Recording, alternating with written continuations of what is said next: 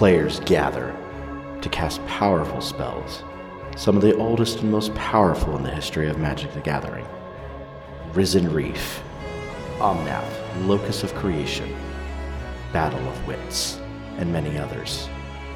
Battling head-to-head in brutal combat, they all have one thing in common: to uphold their legacy and the search for eternal glory.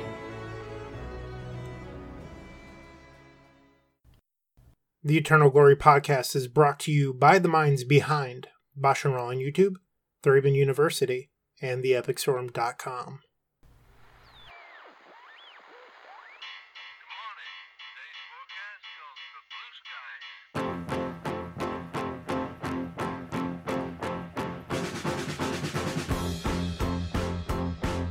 Hello, and welcome to episode 60 of the Eternal Glory podcast, Vintage 102. I'm Filliger. Fuck nope, me. You already said it. Wait, who are you? No rewinding. I'm Filliger, joined by Brunkook and Brunkoval. Brunkoval. This is going to be one of those episodes. How y'all doing tonight? Well, I didn't fuck up my own name, so relatively good. Got that going for you. Must be nice. How are you, Phil? You doing okay? I'm mostly doing good. I am currently in a little bit of a phase of burnout. I went out of town for 2 weekends in a row, which, when you're a part-time content creator, is an awful thing to do. So I am kind of currently catching up from doing all of that. So, I'm good, but holy crap, I am tired from, pushing myself to get everything out there that I wanted to get out there. I feel you so hard. 2 weekends ago, I played in Titan Game Shop, which is a local Pittsburgh area store. They opened a second location, and they did a blow the doors off Friday, Saturday, Sunday events nonstop kind of thing. And I was out there Saturday and Sunday. Lost that whole weekend of content creation. I went to a horse show with my girlfriend this past weekend, and content creation occurred there. And this coming weekend, I'll be at the Buffalo Chicken Dip Eternal Weekend Brainstorm original art alternate to Real Eternal Weekend on Saturday. So there's a day down there as well. So it's tough making it happen on the weekdays. Yeah, it's totally doable, but I have a new video game that I really want to play. The Binding of Isaac Repentance finally came out for Switch, and I had been waiting for this game for a very long time. It came out for PC, and I'm like, I'll wait for Switch. I've got 600 hours into this game on Switch. And then it was another 5 months before the port happened. So it finally happened, and I'm like, yeah, I'm ready to do this. And I'm looking at my content creation schedule going Yep. It's rough. I also got Metroid Dread, which is not a heavy game. That's not a game you put 600 hours into unless you're trying to master speed running it or something. I beat the game in 11 hours, and I'm satisfied with that experience, but sneaking that in here and there when it's man, I could just record a video for an hour instead of playing this game. So I feel you. If you let the queue burn away, the extra videos, there's not a lot of time to do what you want. I played in both of the showcases over the weekend, and I decided, shockingly, not to upload my 0-2 in the Saturday one, and then I ended up spending time with the wife after that, because I don't want to be playing Magic all day if I can spend time with her. And then I played the Sunday Pioneer one, which I played out the entire event, but it wasn't very good, and in it, I got paired against opponents that were playing Damping Sphere twice, which, if you look at the Pioneer metagame, Lotus combo just isn't respected at all, and nobody plays that card at all if you look at any of the winning deck lists. But I faced it twice, and people are like, oh, well, you should still upload your mediocre results. I'm like, I could, but I don't want to hear everyone backseat drive all of my losing matches the entire time while thinking that they know better, because that's just something that happens when you're a content creator. And on top of that, there's parts where I'm like, you have to be fucking kidding me, a second Damping Sphere? I don't want to upload that. I upload all of those. The 05 where they're just I recorded a video today where I was it was against Reanimator, and I'm okay, I know their hand is Animate Dead. I have the board beat. I'm good. Force of Will's on top of my deck for next turn. And they're just Entomb off the top. And I'm like, are you fucking kidding me? Like, it's like mostly fake. It's for the camera. Like, I am disappointed that they ripped what they needed, but I'm not like actually mad. And I don't know. I think it makes for good TV, good viewing when there's real emotion involved.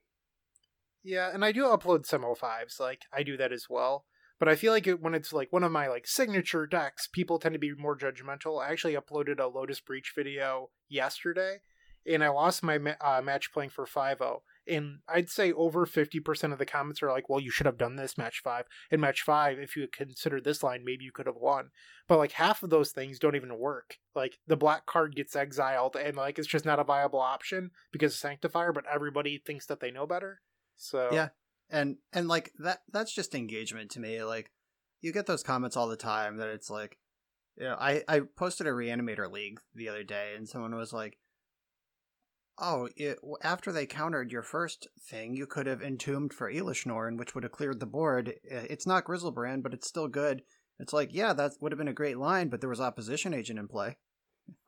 I wish I thought of that, you know? Like, looking at the permanents on the board, realized I didn't want to let them entomb. It's just like, you get comments like that all the time, and the people who think they're smart to like dunk on you when you're playing better than them while also recording and dealing with all that other stuff and narrating, and like you're still catching things that they're not, but they want to feel smart by coming at you. Like, yeah, whatever. It's engagement. Feed the machine.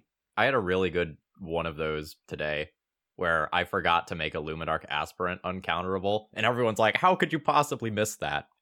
And what's not pictured there is like 3 minutes of dead time that was cut out while I was waiting for my opponent, and I was like reading an article or like on TikTok or something like that, and I finally got priority back, and I was like, oh, I can finally cast my spell. And it's like, I can only imagine you were playing Vintage, Phil. I was. Did it get countered? It got countered. Ah, you shrieking gorilla. Yeah, you deserve all of the hate that you get. Oh, But absolutely. Yeah, like, if anyone who ever doesn't quite understand the mental stretch that it is to like record and narrate and do all this at the same time, I will send them my screenshot of my pithing needle naming pithing needle. That's my image worth 1,000 words of just yep. In my brain I was like, pithing needle. And thus that's what I named with my pithing needle. I missed a 5-0 recently because I had a turn 1 with Force of Will backup with Grizzlebrand, like reanimating it, and I was just like thinking through my lines, and I had talked through what I did, and then I just didn't click on my Grizzlebrand to put it into the graveyard. Oh, just failed to find. And it was just like, oh my god, did I just like absolutely shame concede that one, go to the next game. So speaking of turn 1s with backup, Phil, since this is a vintage episode, I'm going to share a vintage story for you. For the vintage showcase finals, that's the one that's invite only. It's like 24 people or whatever. I got paired against Canister, and Canister was streaming on delay. So after I won my match, I went back and watched Canister's side of it while, you know, the delay was happening. And at the end of the match, someone was like, oh, who do you not want to face in this tournament after I had just won? And I wish I would have clipped this or like saved this as a video, because Canister just goes, Bryant Cook always has turn 1 Tinker with Force of Will backup. It just like made my week. Nice. Legendary. Speaking of protection from turn 1 wins, I got a comment on a YouTube video this week that was like, I'll never forget the time that I thought you were Bryant Cook and mulliganed to Force of Will, and then you were on Miracles. And that's like a thing that Bryant and I talk about all the time, and that person has found my YouTube channel. They're back in the mix. Confirmed by a third party that actually happened. Love it. So I mentioned the horse show that I went to. I want to talk about that a little bit. I had been to the Horse Pro Tour, basically. Like, it's basically like shocking how directly analogous? Yeah, I think hard G. Yeah, hard G. Analogous the horse show experiences to being at a Magic tournament. And I've been to the Horse Pro Tour, the Kentucky Rolex event. It's like one of 4 events in the world that's like at that level, which includes the Olympics. And I've been to sort of like the horse Magic Fest, which was just like a local thing. It was like a local fair built around horse events. And now I've experienced horse F&M, which is just very strange to me. With having only been to like bigger events before, I like showed up to this thing thinking there would be crowds and like security and like a dress code. And we were literally just at a barn outside Gettysburg. And there might have been 4 total spectators there. Like everyone there was riding a horse or coaching a horse team. And I was just like the only spectator, other than like someone's mom. And it was literally like they were making announcements exactly like they do at a Grand Prix, where like in the middle of someone's run, they'd be like, we need 2 more to fire the 1 meter pony jump, 2 more to cue into the pony jump. And this just happened all weekend. And it was just like, Mike Guptill, is that you? Like, what's going on? And it was pretty, and it felt like a Magic tournament too. There was a lot of standing around. You railbird your team when they're up and you're not. And when someone is dead or just not playing, like me, I was just team dad, making like sheets runs for the team and stuff. And it was kind of fun just being the bored girlfriend at the Magic tournament, as it were. And I'm glad I experienced it once, and I probably will not be in a hurry to do it again. I imagine that you were there, like, the Kentucky Derby, how in the movies the women always have these big floofy hats. That's how I'm imagining you right now. Yeah, that's one of the embarrassing things. I thought there'd be a dress code. I showed up in just like a sundress and a gigantic hat. And I had like mint juleps, a cooler full of mint juleps. I don't know what that is, and I don't drink alcohol, so I assume I can't have that. But I had them, and it turned out we were just at a barn in Gettysburg. So this is sort of unrelated, but the way that my GPS from Syracuse takes me to SEG DC, on the way down, I always drive through Baltimore into DC. But on the way back, my GPS always tells me to cut through Gettysburg and go all that way. Like, I end up not taking 81 most of the way until I'm near, like, Scranton. But I've always found it interesting how, like, the way down, it's like, no, you always go through Baltimore. On the way back, you always go through Gettysburg. I've never stopped in, but I've driven through there a bunch. Roanoke does that to me from Pittsburgh. There's, like, 5 or 6 different vastly diverging paths you can take out of Pittsburgh that all eventually get to Roanoke in about the same amount of time. And my GPS just straight up roulettes them every time, down and up. It's just like, I don't know, am I going to be in Maryland or West Virginia, or like where am I going? There's one that's mostly highway, and one that you lose cell service for about an hour, and you're in the middle of straight up like Deliverance country, and you have to drive under this like scary coal mining operation in the middle of the night, and there's like conveyor belts going over the road, and like it's like a whole yeah, like I feel you. I have done this drive in the opposite direction. I can confirm all of this. Yes, it's true. The weirdest thing about Gettysburg to me was how many Confederate flags I saw on cars and houses in literal Gettysburg, which is like where Abe Lincoln made his famous speech about why slavery is bad and how we need to win the Civil War. And then we won, and the Confederacy never recouped. Like, that was the turning point of the Civil War. Hello? And like residents of Gettysburg are just driving around with Confederate flags on their car. Brilliant people out there. So on an unrelated note, I watched Red Notice over the weekend, and I convinced my wife to watch it with me. I'm like, we both like The Rock. We both like Ryan Reynolds. What's not to like about Gal Gadot? Let's watch. She's like, it's going to be like Fast and the Furious. I'm like, exactly. That is why we want to watch this movie. And we both went in with super low expectations, like as low as you can go. And by the end of the movie, I was like, is the second one out yet? I want to watch this. Like, it was so awesome. Like, it's not a great movie, but it is super fun. It knows what it's about, and it is 100% unapologetic about it. Yeah. One of my friends is a medium amateur film critic, and his review of Red Notice was that it's Ocean's 11 with 10 times the budget and half the style. I don't think I'd agree with that, but all right. I don't know. I haven't seen it yet. I'll definitely watch it. All right. So what's everyone up to on the Magic end? Well, 2 weeks ago, I played a local Doomsday, I should say. And I got to experience what Brian's been going through with crushing his 2Ks or whatever, but on a smaller scale. So there was only 3 rounds because there was only 8 of us. But the number of turn ones, like actual turn ones, not just Dark Ritual Doomsday, but turn one kills I had with Doomsday with forced backup or like packed backup was just insane. I think the latest I killed in any given game was turn 3 with double counter backup. Like, I was just running so hot, and I was like, I understand why Kai Sawatari just wins every event he plays now if he just draws like this all the time. Like, it just felt unreal. Deck's The so deck good. is seriously messed up. I mentioned on our last cast that I won a Tundra playing Doomsday locally. Well, I won another Tundra playing Doomsday locally. 2 weeks ago, I played a personal tutor list that was built to just go fast. It had like 4 Pact of Negation across the 75. It's like, just cheese the good matchups, cheese the bad matchups, let's go. And I tried the slower version with like 4 Baleful Strix, main deck to Fairy, and that version I didn't really like. I think I just missed everything that was good about the fast version, and I missed Monastery Mentor, but still, it's fucking Doomsday, and I would just like easily top 4 that event. I lost in the semifinals to Alex Bastecki, who was on Blue Red Delver, which is the natural predator of Doomsday, and also I misbuilt my pile. And I would have at least got a game 3 if I just built my pile correctly. So playing suboptimally with a bad list still easily took home a dual land. Doomsday is fucked.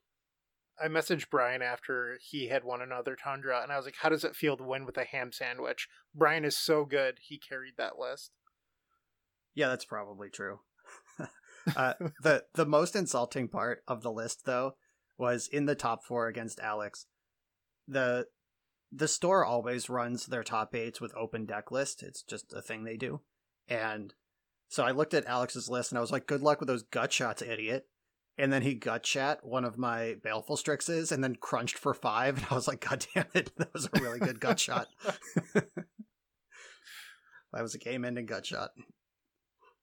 So we talk about our YouTube channel all the time, and I don't know about YouTube, but at the beginning of the year, because I think that all 3 of us like started to upgrade our YouTube channels in the middle of December, or at least that's what I remember. But at the time I set a goal. I had 1.6 thousand subscribers, and I said, you know what? I'm going to try to quadruple my channel this year. Let's see if I can hit 6K. And I thought it was pretty unrealistic. By the end of November, I'm going to hit it, and I'm just like super proud, even though like you 2 are way surpassed me at this point. Like Brian's literally almost double what I have, but I am so proud that I actually going to hit that goal that I thought was unachievable back in December. Just thought I'd share that. That's awesome. Yeah, I think most of us started going hardcore last November, because I think that's when I started like doing thumbnails and doing stuff specifically for YouTube. And I feel like sometime in December, the 3 of us kind of sat down, had a conversation, started working on our tech and back end and stuff. And the growth in a year for all 3 of our channels is absurd, honestly. I'm so happy Brian's about it. Brian's going to be the next Pleasant Kenobi. He's going to hit 100K by next year. I'm calling it. I don't think that's likely to occur without a Channel Fireball sponsorship or something, if they want to boost me on their home site or whatever. Even that, I don't know, but yeah, the growth is steady and it's great. Like I'm just, and now the cool thing, I was talking to my friend in the car last week about this, where it's just like, I'm at the point where I have a steady product that appeals to people, and I could get creative and put in extra work and do extra stuff, and that would create more and like do more and offer more. Or I can do the exact same thing that I'm doing and just wait for more eyes to drift onto my channel. Because there's more than, 11,000 Magic players on Earth. And it's just a matter of time until the algorithm puts me in front of them and they click subscribe. And that's with no changes at all. No promos, no anything. But I do have a super dope promo lined up that I got this from Mental Misplay, who's a CEDH streamer.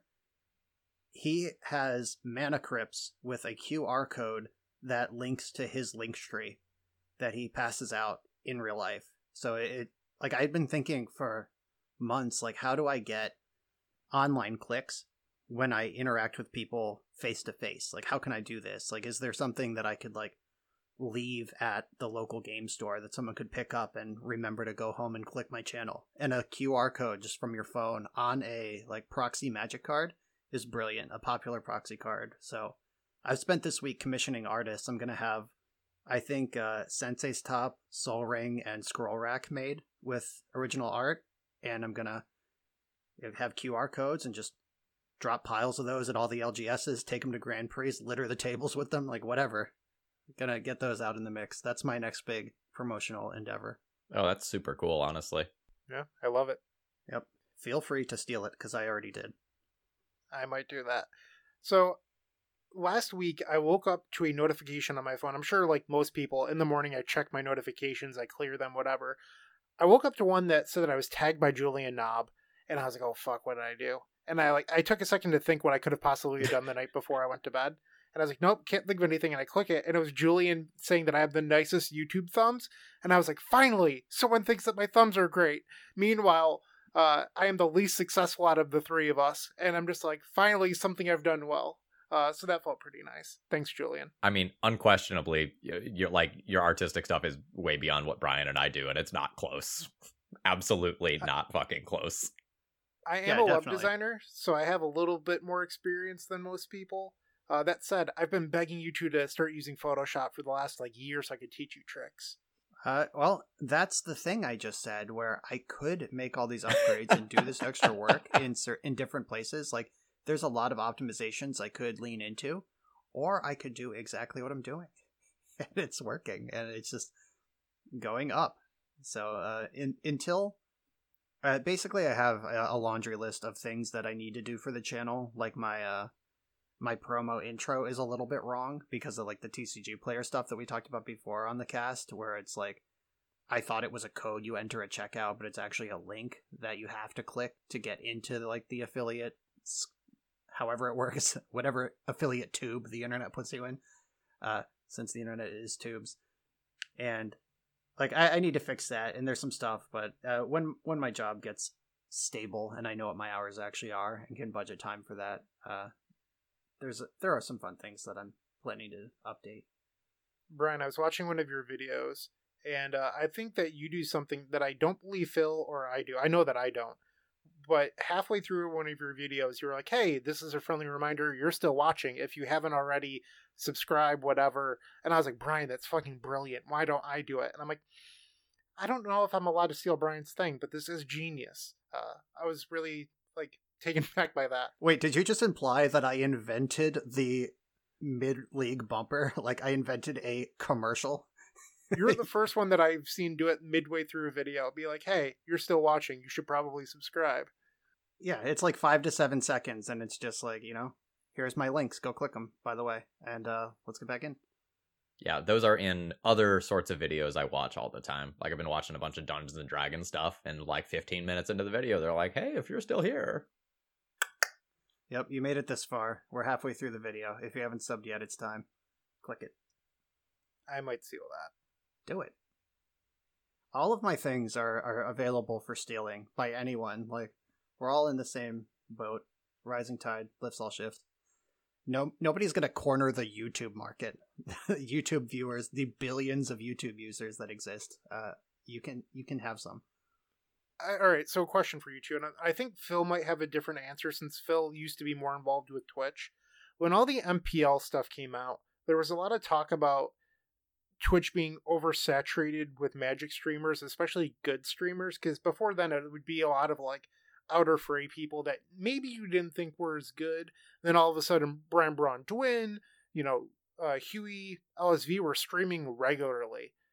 Do you think that made a huge impact on the number of Twitch streamers, or do you think that's just it might have been cool for 2 weeks or so and then disappeared? I'll speak to the legacy side of the equation. All that MPL shit starting up had zero impact on any of my numbers in any capacity. That was not the audience that I was fighting with. I will say, on the legacy streaming side, if two of the big streamers are streaming at the same time, good luck getting your numbers up. It sucks. So I can imagine for smaller streamers starting out, their numbers might have absolutely gotten cannibalized by someone bigger than them. I can very much see that being a real thing. But if you're not fighting for the same format or the same time slot or something like that, it's not that big of a deal. The difference with YouTube is that, for so many of the North American content creators, like you're fighting for the same time slot in a way that you're not doing when it's on YouTube. When it's on YouTube, like you watch it whenever you want at your convenience. And when it's on Twitch, it's like, well, you're catching it live or you're catching a rerun. And sometimes the reruns don't work for DMCA reasons or something like that. So, yeah, I have two things to add to that. Like, recently I was on the Mental Misplay stream again. I've been guested over there a couple times playing EDH. It's a lot of fun.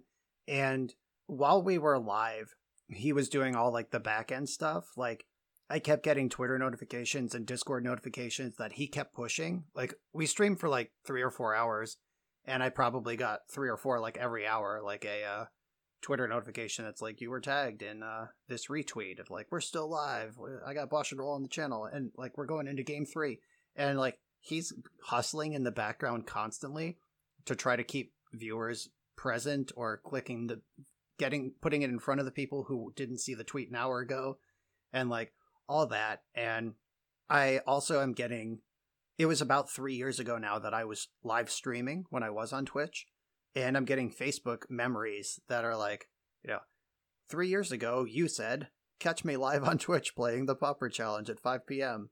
And I'll like click into my memories, and I will have posted 3 or 4 times that day, just like, I'll be playing Popper at 5.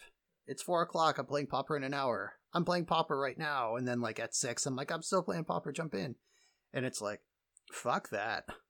That sucks. It sucks so much. And I don't miss that hustle at all. And just recording on my schedule and putting it out where people can find it on theirs. Love it. I do remember at the start of COVID, I had streamed a couple times, maybe a handful of times. I was like, you know what? I'm a Twitch affiliate. How far am I away from being a partner? I can't be that. Yeah, exactly. Get fucked. I'm glad Phil found that funny. But what I found was I would go live, and then like 30 minutes later, Anurag would go live. Maybe 30 minutes after that, Jarvis would go live. And then like Arkin streamed 16 hours a day. Arkin was live the whole time. And then all of a sudden, Thraben U has gone live. I'm like, I am competing 4 out of the 5 weeknights versus other legacy streamers during the same time slot. I was like, this is impossible. Like, I would have 70 people watching me, but I was like, there's no way I'm ever going to get any more than that with all these people competing at the same exact time, because legacy is such a small pool to begin with. And that just made me want to quit streaming. Yeah. So, like, that's part of the reason I got into YouTube. Another part of it was, like, there was a few times where I just got blatantly ghosted, which is a part of streaming. You put yourself out there. But I am so fucking competitive that I was like, this will not happen again. And I started recording instead. Yeah, that matters a lot with the Epic Storm, too. Like, if my opponents want to look at my hand, like, sure, I'll show you my hand. Let's play. I'll show you the 2 Force Wheels and the Brainstorm. What are you going to do with that information? Like, whatever. But yeah, for sure. Streaming sucks. Power to all the streamers. You're grinding hard out there, and every streamer I talk to, my first question is like, are you dumping your VODs on YouTube? Are you using any editing, like to kill dead air on your VODs? Like, you doing anything? Like, just break up the games? And if any of the answer to those questions are no, it's like, well, I have 15 minutes worth of work that'll triple, quadruple your audience very quickly, and just get over on YouTube. It's great. All right. Before one thing that I worry about, I think we should probably like stop this train before we just turn this into another content creation episode. Why? It's the best. Fine. All right. So back to Magic. Well, the other side of Magic. I played what was the most miserable league to play I've ever played in my life. I played a vintage league that took me 4 hours to record, where my queue times were like 25 minutes. I made the mistake of trying to play a vintage league the day before the season ended, and it was awful. And once I saw the responses to that.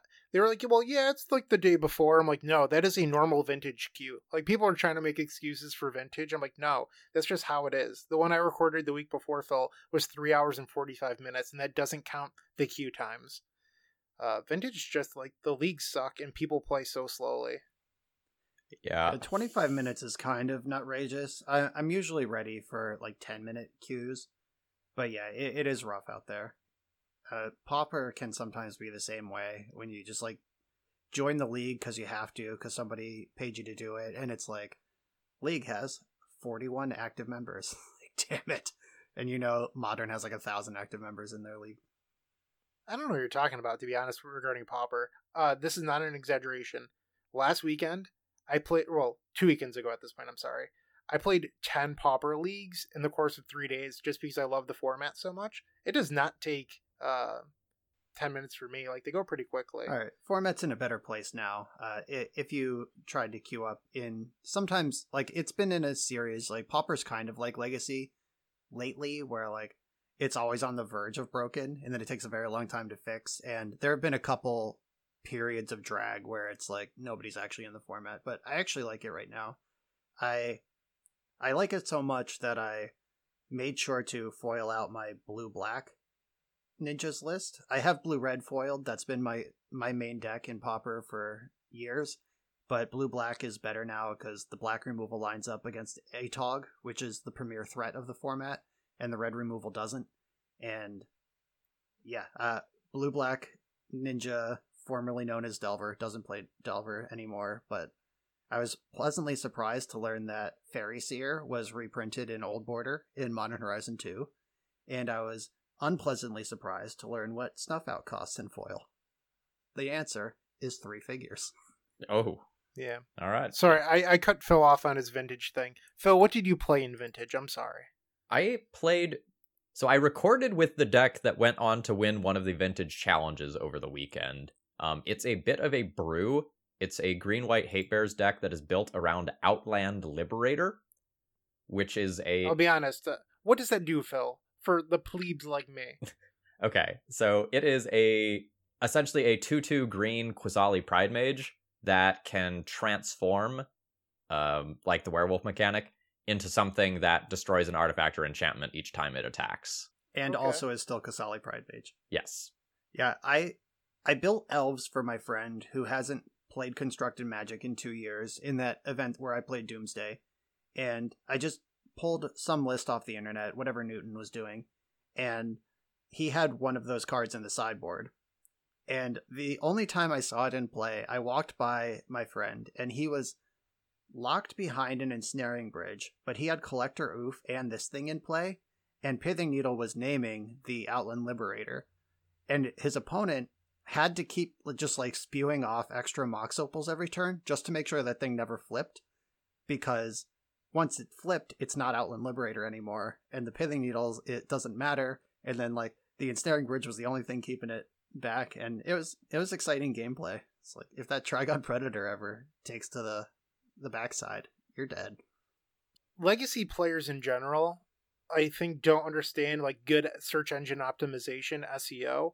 Being a web designer, it's like part of my daily job. You want to label decks what they are and what people will search.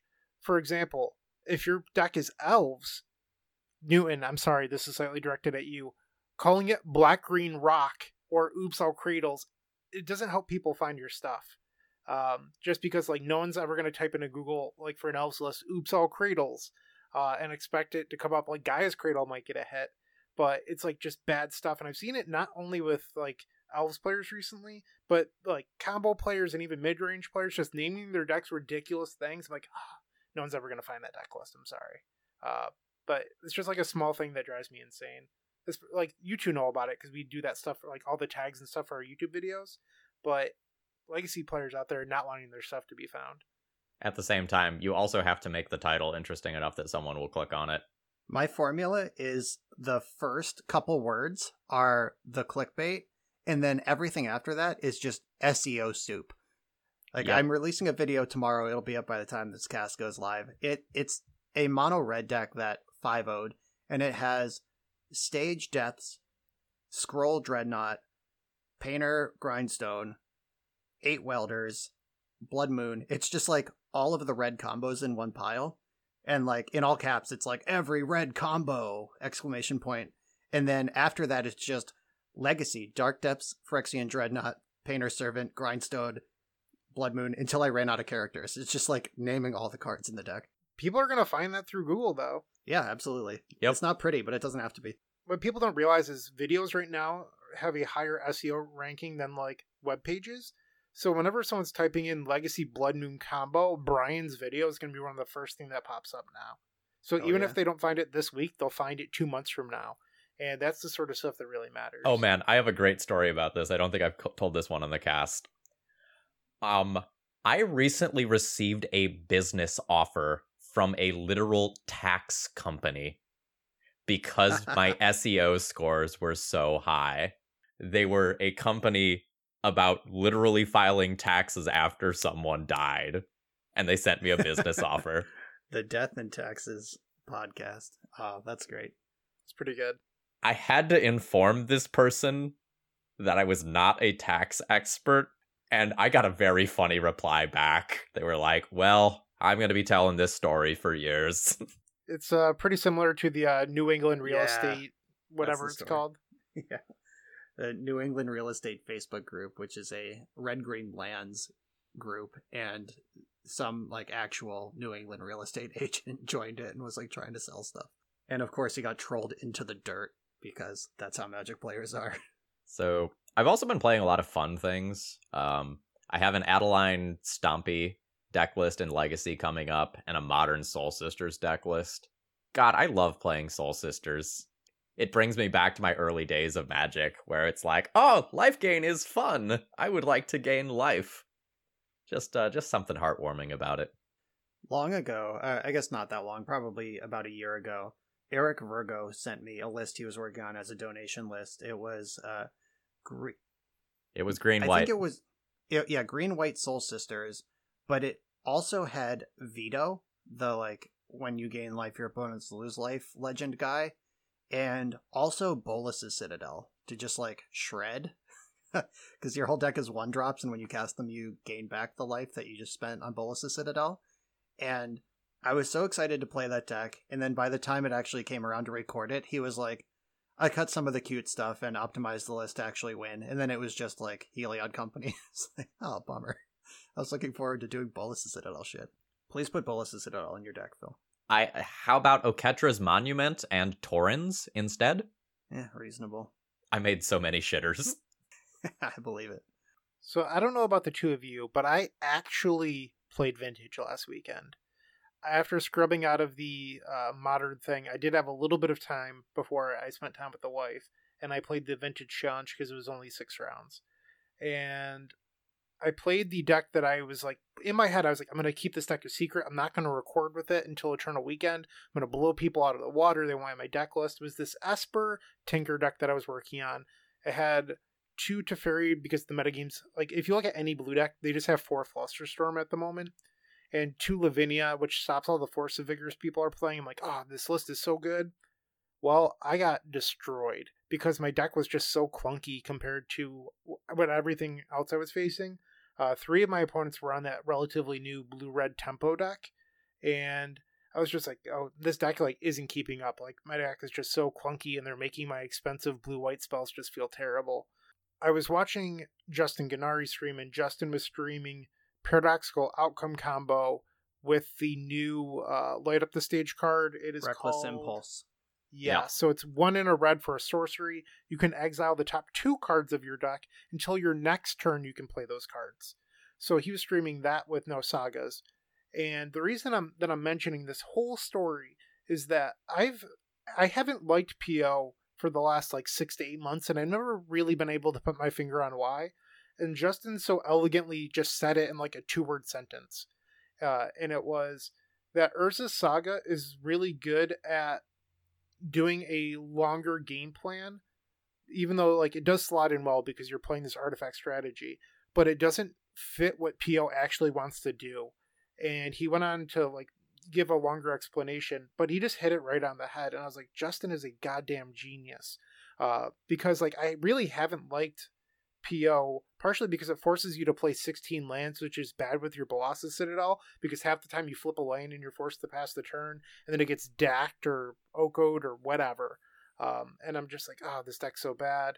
And he just like immediately nailed it. So now I haven't gotten to do it yet, but I'm really, really excited to test like a more traditional PO list this week. And just listening to him for that 2 minutes just completely changed my outlook for the next week and a half of testing. I guess kind of before we get into the thick of it here, I want to make sure that in our intro portion we thank our donors. So thank you once again to Matt Hackbert and Paul Vanderbrook for donating to keep our editor nice and happy. That's at Force of Phil. He does fantastic work for us and edits out most of the stupid things we say. Thanks, Big Philly. I'm Phil. Fuck me. All right. Kind of before we just delve directly into vintage, does anyone have kind of any final things they want to do in our introductory section, or have we hit it all? I was trying to transition before, Phil. That's what I was attempting to do. I just had to derail it. We've only spent 40 minutes on this. Can we stretch it out another 20 and just round it out to the hour before we actually reach the topic? I don't think so this time. All right, fine. Yeah, I'm excited about that PO deck Justin's been working on too. I have 3 Eternal Weekend top 8s with paradoxical outcome, and one of them was a Power 9 list, one of them was a Gennari list, and one of them was a Power 9 list with Gennari updates. So the various Justins have been involved in all of my PO success at Eternal Weekend. None of them were involved in the top 8 I have with Rug Xerox, so I'll take that one for myself. But it is likely that I will just play whatever Power 9 or Gennari say is the right build of PO, because PO fucking rules. Though I do have something in the pocket. I'll probably, like Friday night for the first one, just go in as powerful as I can with the busted PO deck. But Montolio has been posting a Bant Xerox deck. I said dick. Bant Xerox deck that Montolio's been posting his dick on Twitter, just so everyone knows. If you want to go check that out. Anyway, a Bant Xerox deck that it looks like more like the bug deck than like Rug or Jeskai. It has a lot of the same tools. It's got Oko and Force of Vigor and stuff, but it's got Lavinia and Swords to Plowshares, and he's been putting up a number of 5-0s and posting the screenshots, and that could be in my wheelhouse if I want to juke a little bit.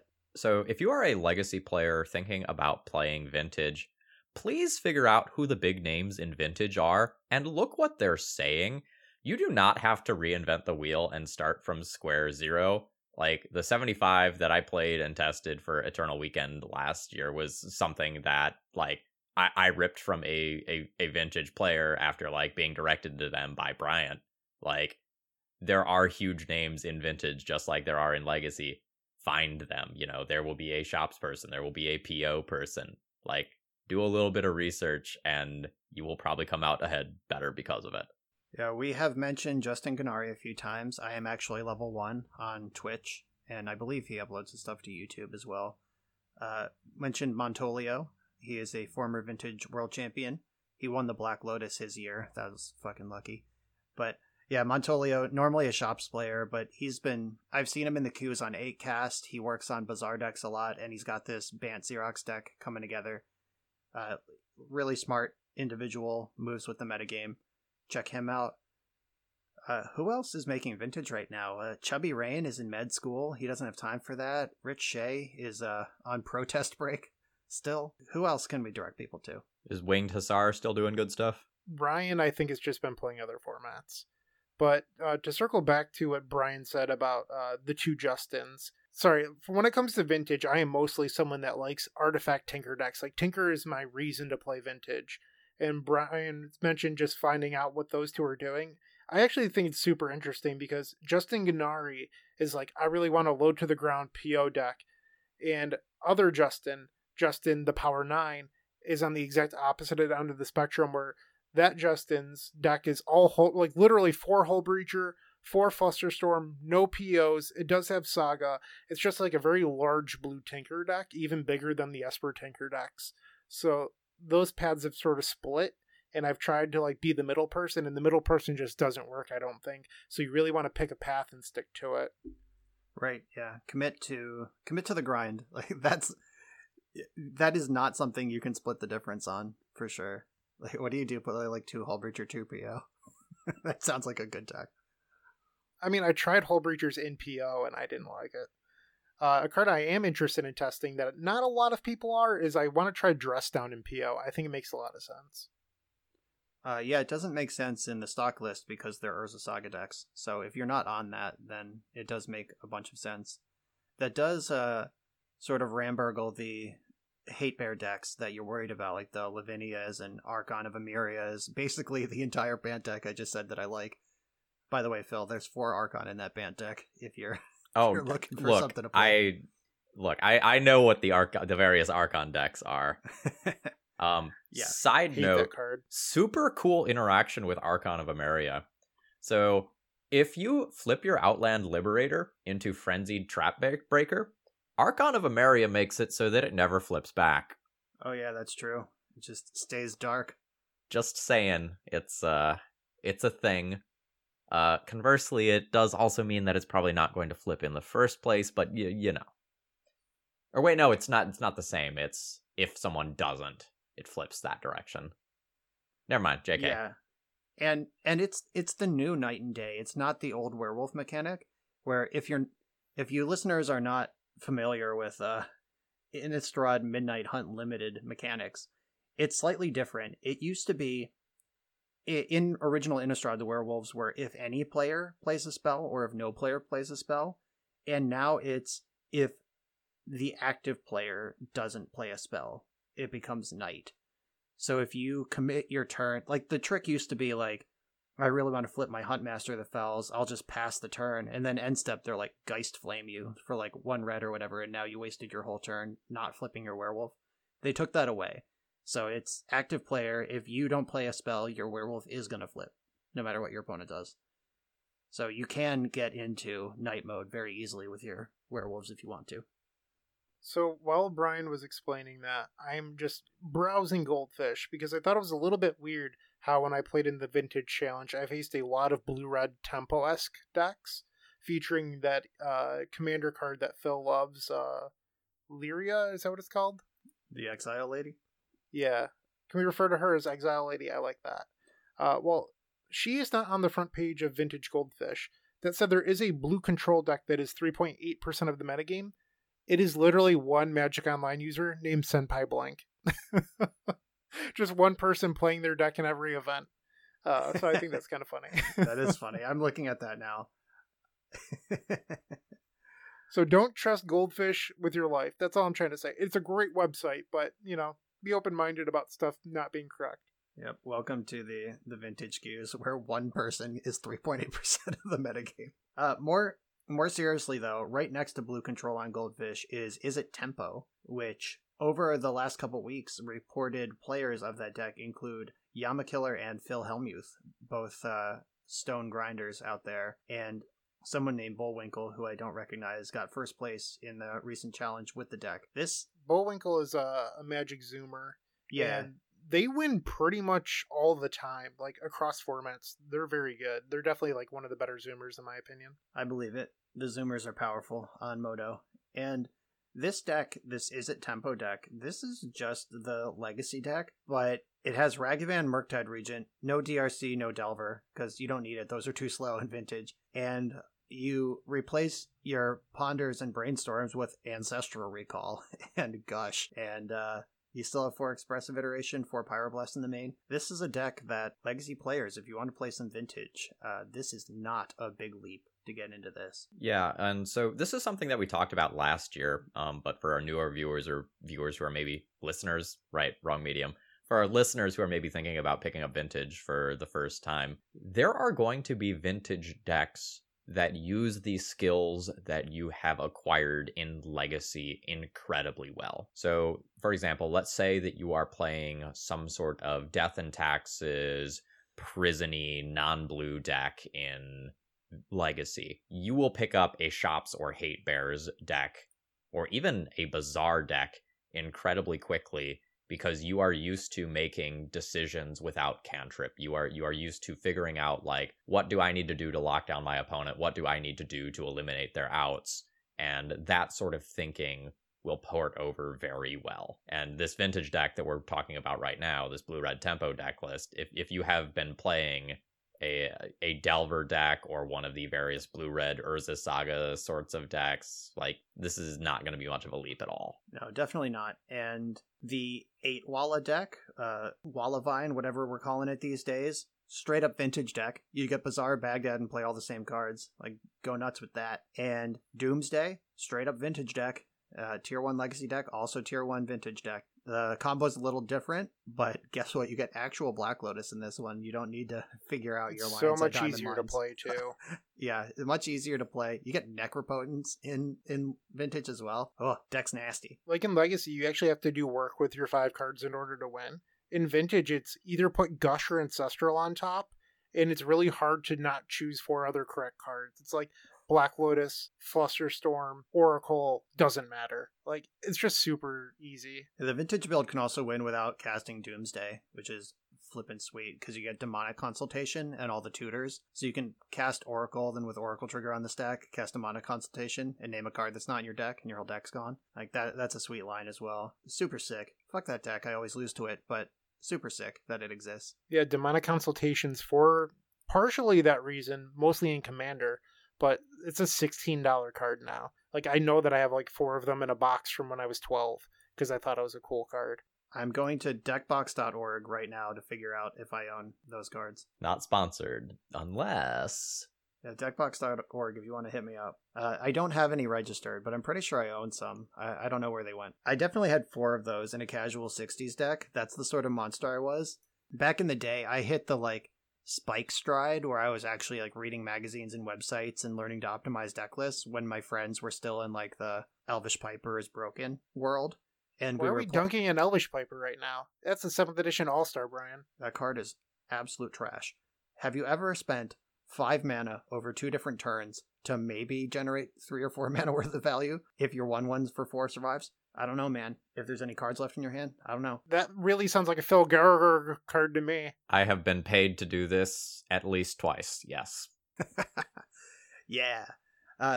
Some of my friends, I will say, had moved up to Defense of the Heart. They were off of Elvish Piper at this point, but like I was all the way in on just like busting things, and I had a casual 60s deck with 4 Demonic Consultation in it. That's how dedicated I was at the casual table to comboing off and killing everyone. The original CEDH before we even had EDH.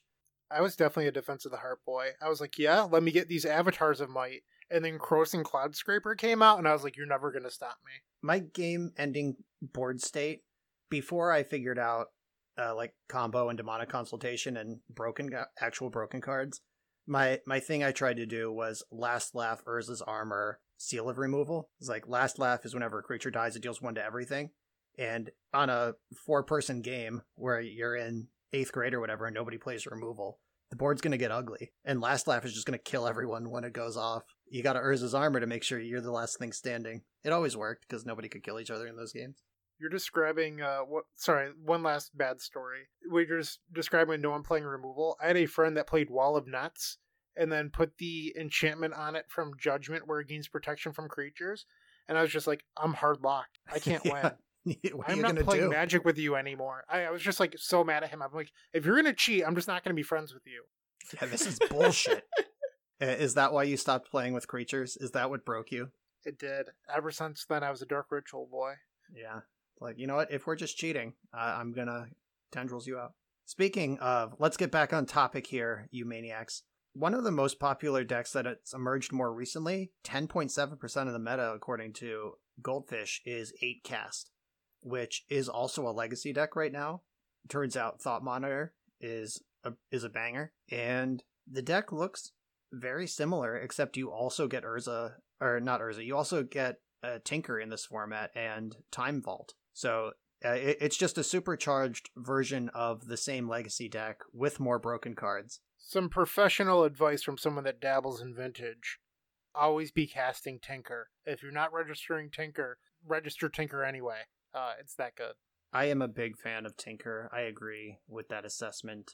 Over the last 3 years, watching the paradoxical outcome decks like ebb and flow of what they're trying to answer in the format, as the format gets more and more broken, the PO decks tend to constrict around the card negative tutors, like Vamp Tutor, Mystical Tutor. Like, they cost you a card to get what you want, but what you want is Tinker, and nothing else matters. The year that I won Vintage Champs, I don't think I had any card negative tutors in my list. I had like Merchant Scroll, DT, those ones, but I wasn't like honing on the Tinker. I don't even remember if my list had Tinker. I was like pretty deep on Storming, and Bolas' Citadel didn't exist yet. I imagine the deck had to have Tinker. I barely even remember. I'll look it up, but when I was getting into Vintage, a lot of PO decks didn't have it, or if they did have it, you played Tinker so you could get Jar for 3 mana, so it was like a second Time Twister, and I was just like, Memory Jar sucks, I'm not playing this. Agreed. My sad story about Memory Jars, I owned a foil one for years, because it was like $5 to $10. I got it from Morgan Chang. He had it in his wallet. I messaged him on Facebook and I was like, do you have this? He's like, yeah, I'll bring it to a PTQ. And it was just in his wallet, just like loose with his money. Like, I'll remember that forever. That card was like $10 forever. And eventually I just sold it and got my $8 out of it or whatever. And now it's the max. So I'm sad about that.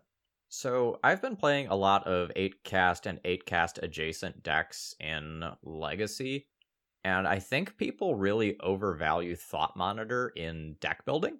I think the card is extremely good, but the only time it's extremely good is if you actually can cast it for like 1 or 2 mana. And I've seen it shoved into a lot of decks where you just don't have the raw artifact count to get it to that place in a meaningful amount of time. So I've actually received a good number of deck lists that I have like cut or trimmed Thought Monitors from for that reason. And I have not played this 8-cast list in Vintage. It is pushing 30 artifacts. Yes, I'm not worried about that end in Vintage. However, I look at the Bolas Citadel, and then I look at like 4 7-drops and 1 8-drop, and that makes me real nervous. Well, you're forgetting the Seagate Restoration. There's also that down there. So there's how many? Oh god, Thoughtcast's Forces too. Man, there's so many bricks for that Bolas Citadel. Holy crap! But there's a lot of zeros too. I recently played a Vintage Cube, which is obviously not quite the same thing, but I recorded a Vintage Cube League. And my deck contained Blightsteel Colossus and Bolas' Citadel. And there was a game where I just like tinkered for Citadel. Blightsteel was the top card of my deck. I was like, I'm at 4, go. Good fucking luck. And that's basically what you're putting your opponent on here. The deck has Sensei's Top, which can go off with Citadel. You get to clear the bad cards for 1 and then cast them for 1 from your hand. If Citadel's in play, you're doing okay. I think you'll figure it out. And you have Bryant. Urza in the deck. Like, Urza can clear the top card as well. As a Vintage player, I've always felt this way, but like, I am not good enough at Vintage to change it. You mentioned having Sensei's Divining Top to help with Bolas' Citadel. And similarly, with Voltaic Key or Manifold Key and Time Vault, people only ever play 1. It seems weird to me in Vintage, like, you have these super busted combos, like Top Citadel, Key Vault. People only ever play like half of each combo, and it sort of rattles my brain that like you don't run 2 tops or 2 keys.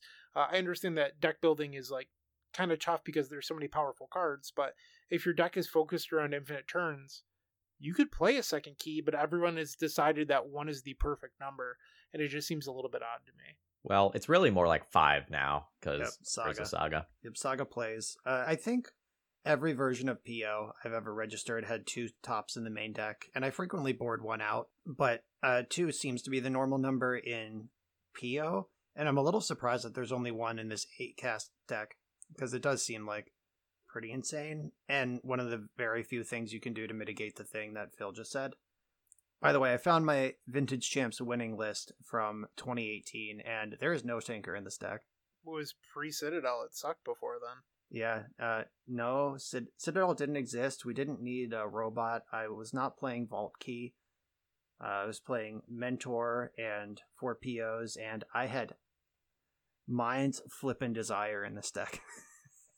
I love Mind's Desire, but that card was not good. That card was not good. It wasn't good at the time either, but... Oh, it wasn't good in 2018? That's sad to hear. No. Honestly, I did no testing for this event. I knew very little about the state of Vintage, and I was actually pretty burnt out on Vintage. I thought it sucked. Like, we were coming off of the end of like Lodestone Workshop Tyranny, and this was the first year that you could cast Paradoxical Outcome at Vintage Champs. At least I think so. Paradoxical Outcome is the card that flipped the blue versus shops matchup to positive. It was like fair blue versus shops was bad, always bad. Like you just couldn't do anything. And shops was oppressive, and I hated Vintage for years. And I was real good at Vintage for a while. oh yeah, did you just put I Lodestone wasn't. Golem on the stack, you animal? God, it was. You didn't have to know anything about fucking Vintage. Like, I learned so little about Vintage just jamming shops in that era because you played 2-turn games one way or the other. Yep. All you needed to know was whether a card is an artifact or not, and then how to tell your opponent to pay more. That's all you needed to do. But yeah, PO flipped. It was a blue deck that could beat shops reliably, and that flipped the script. And I literally picked this deck. I went on MTG Goldfish and was just like, what are people playing?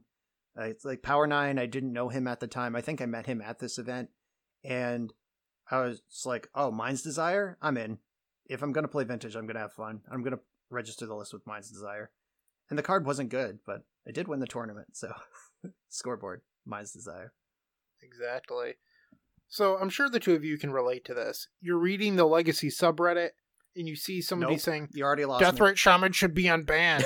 Deathrite should never have been banned. Blah, blah, blah. Well, I've got good news for you, dumb Redditor. You can play Deathrite Shaman in Vintage. Essentially, one of the top decks in the format, Bug Midrange, is Shardless Bug from 10 years ago, minus the Shardless agents. You get to play 4 Deathrite Shaman, Collector Oofs, Leovold. You get to play Oko. It's basically just Bug's greatest hits, all in one deck. And it's super annoying for people like me. So if you hate me, like most of the Legacy subreddit already does, this is the perfect deck for you. So definitely check out Bug Midrange. Yeah, this deck is a banger. It's basically a prison deck where, because like Collector Oof, we just talked about 8-cast, which is a deck with 30 artifacts in it. And that's not that much different than like a PO deck or different things. So like Collector Oof is a banger. Tarmogoyf is functionally moat in Vintage. Like your opponent can't attack anymore. And then eventually you'll be able to start attacking with your moat and your opponent will die. Leovold's unbeatable. Opposition Agent just bricks Doomsday and Tinker and all the things that find Tinker. Everything we just talked about. Like their deck is full of hateful stuff. And the one way you can really beat them is just by going over the top before they do those things. And they have 4 Force of Will, 4 Force of Vigor to make sure that that doesn't happen. Like the deck is really, really good. Very Legacy sensibilities about it. And you also get to play Endurance out of the sideboard.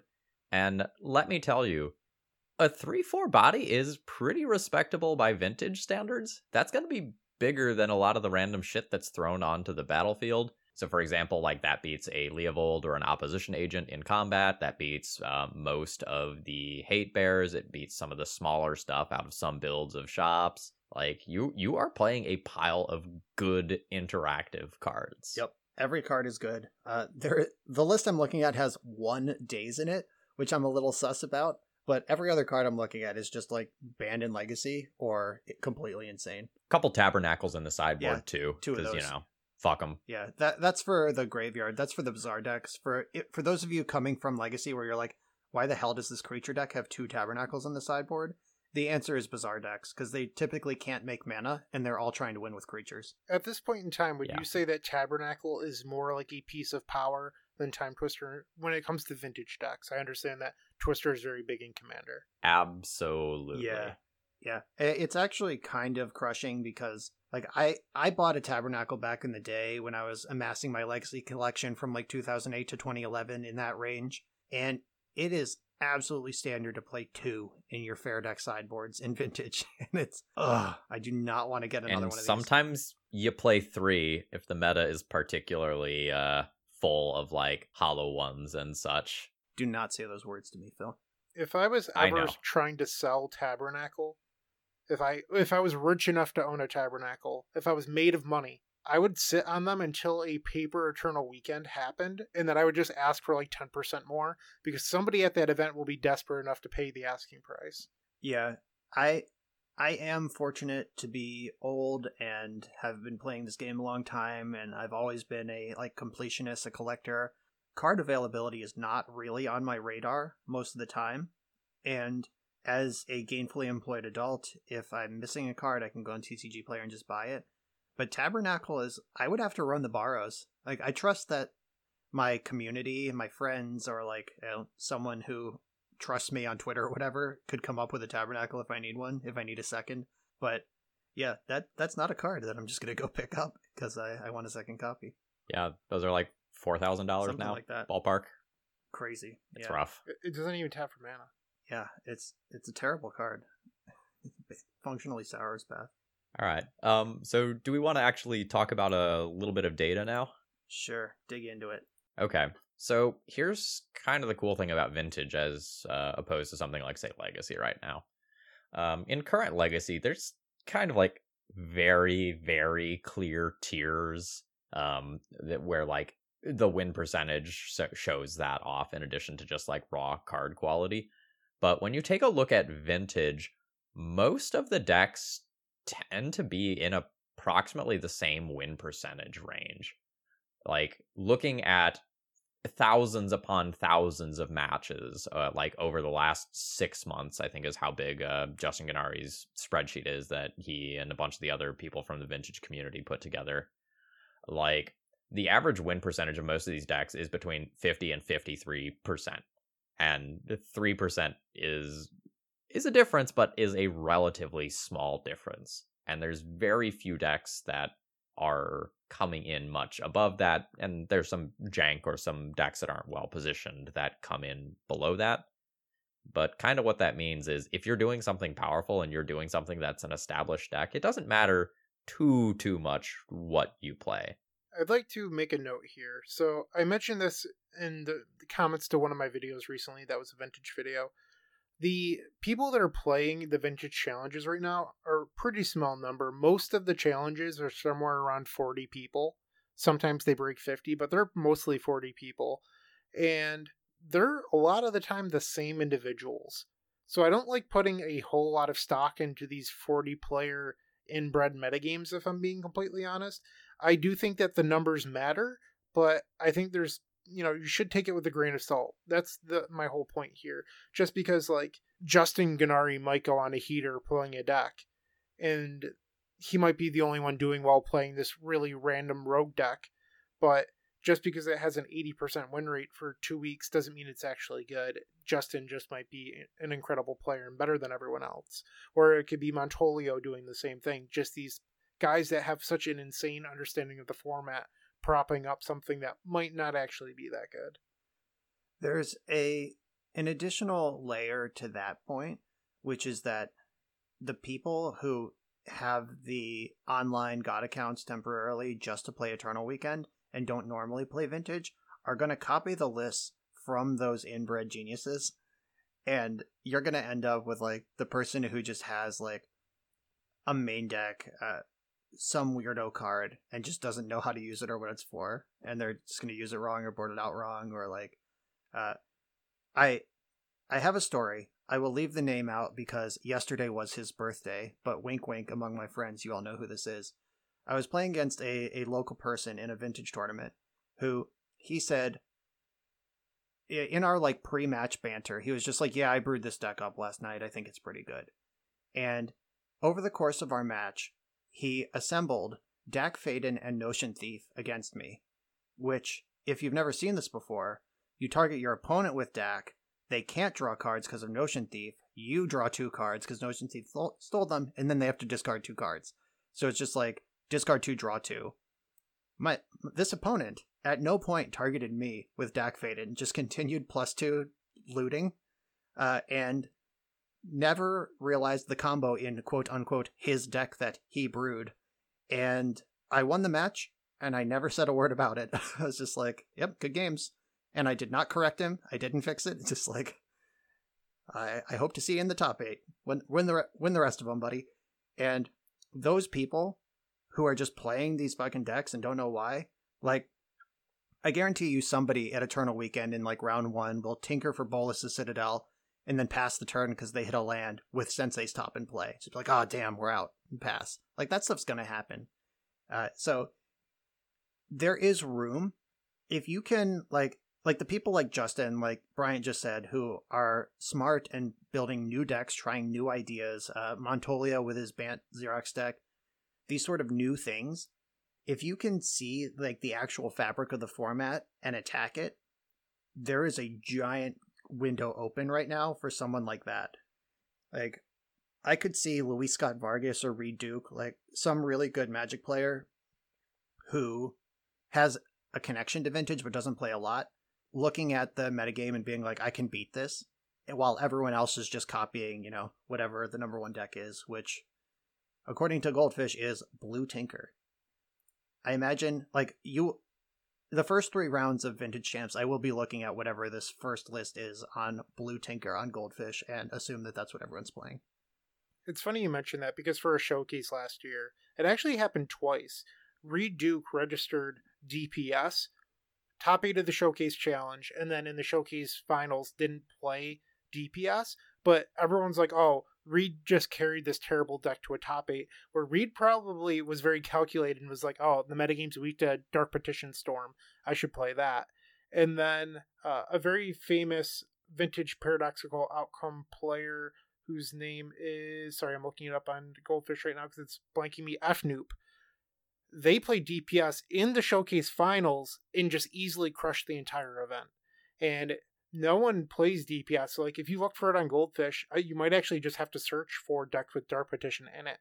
But it's a deck that's capable of winning that people just don't respect. So sometimes there's these weird outliers that are actually very good, like Brian mentioned. Yeah, DPS, since we're talking about it, it's very close to Ad Nauseam Tendrils in Legacy. It just goes fast. It's basically trying to like turn 1 defense grid and then win, or turn 1 defense grid or duress and then win on turn 2. It has usually 3 defense grids main, then a bunch of duresses, and just tries to get the game over. And that deck crushes. So like if we look at the metagame at large, like PO has been near the top of Vintage for the last 3 years, 4 years, whenever Paradox of Outcome was printed.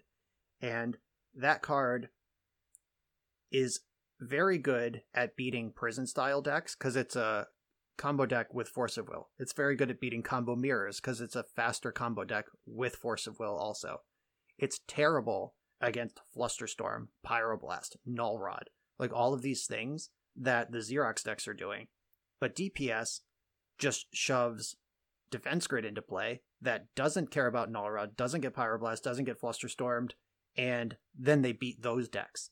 So when the meta is hostile towards PO, DPS is a brilliant choice. But you are taking your nuts in your hand because it's terrible against PO. It's like probably 90-10 in PO's favor. It's not even fucking close.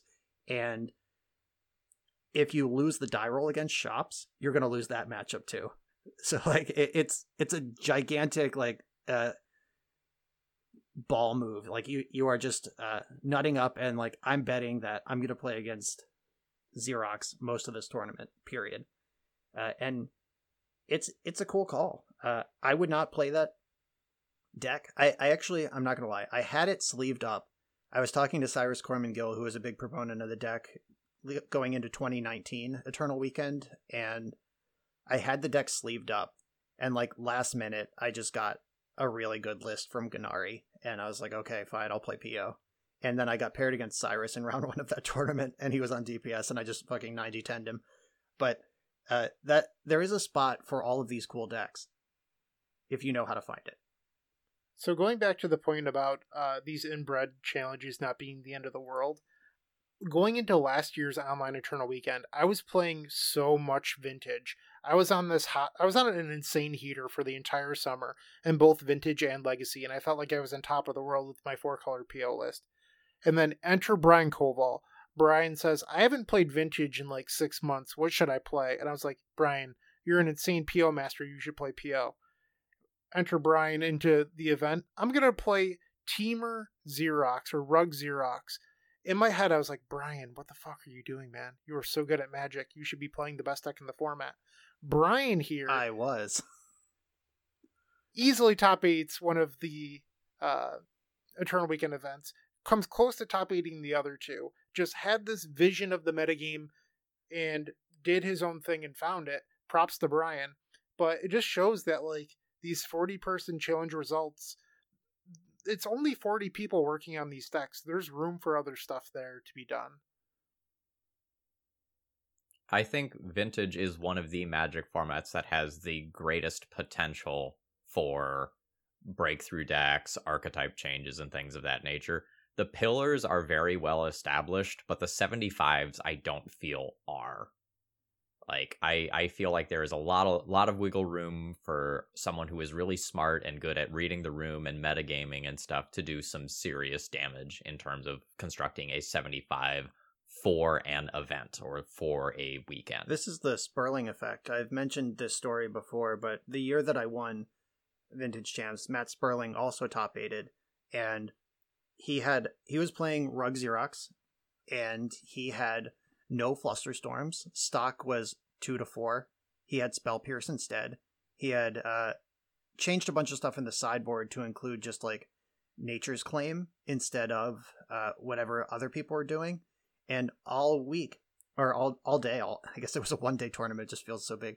All day, he was just like spell-piercing Trinispheres, while other blue players were dying because you can't Flusterstorm that.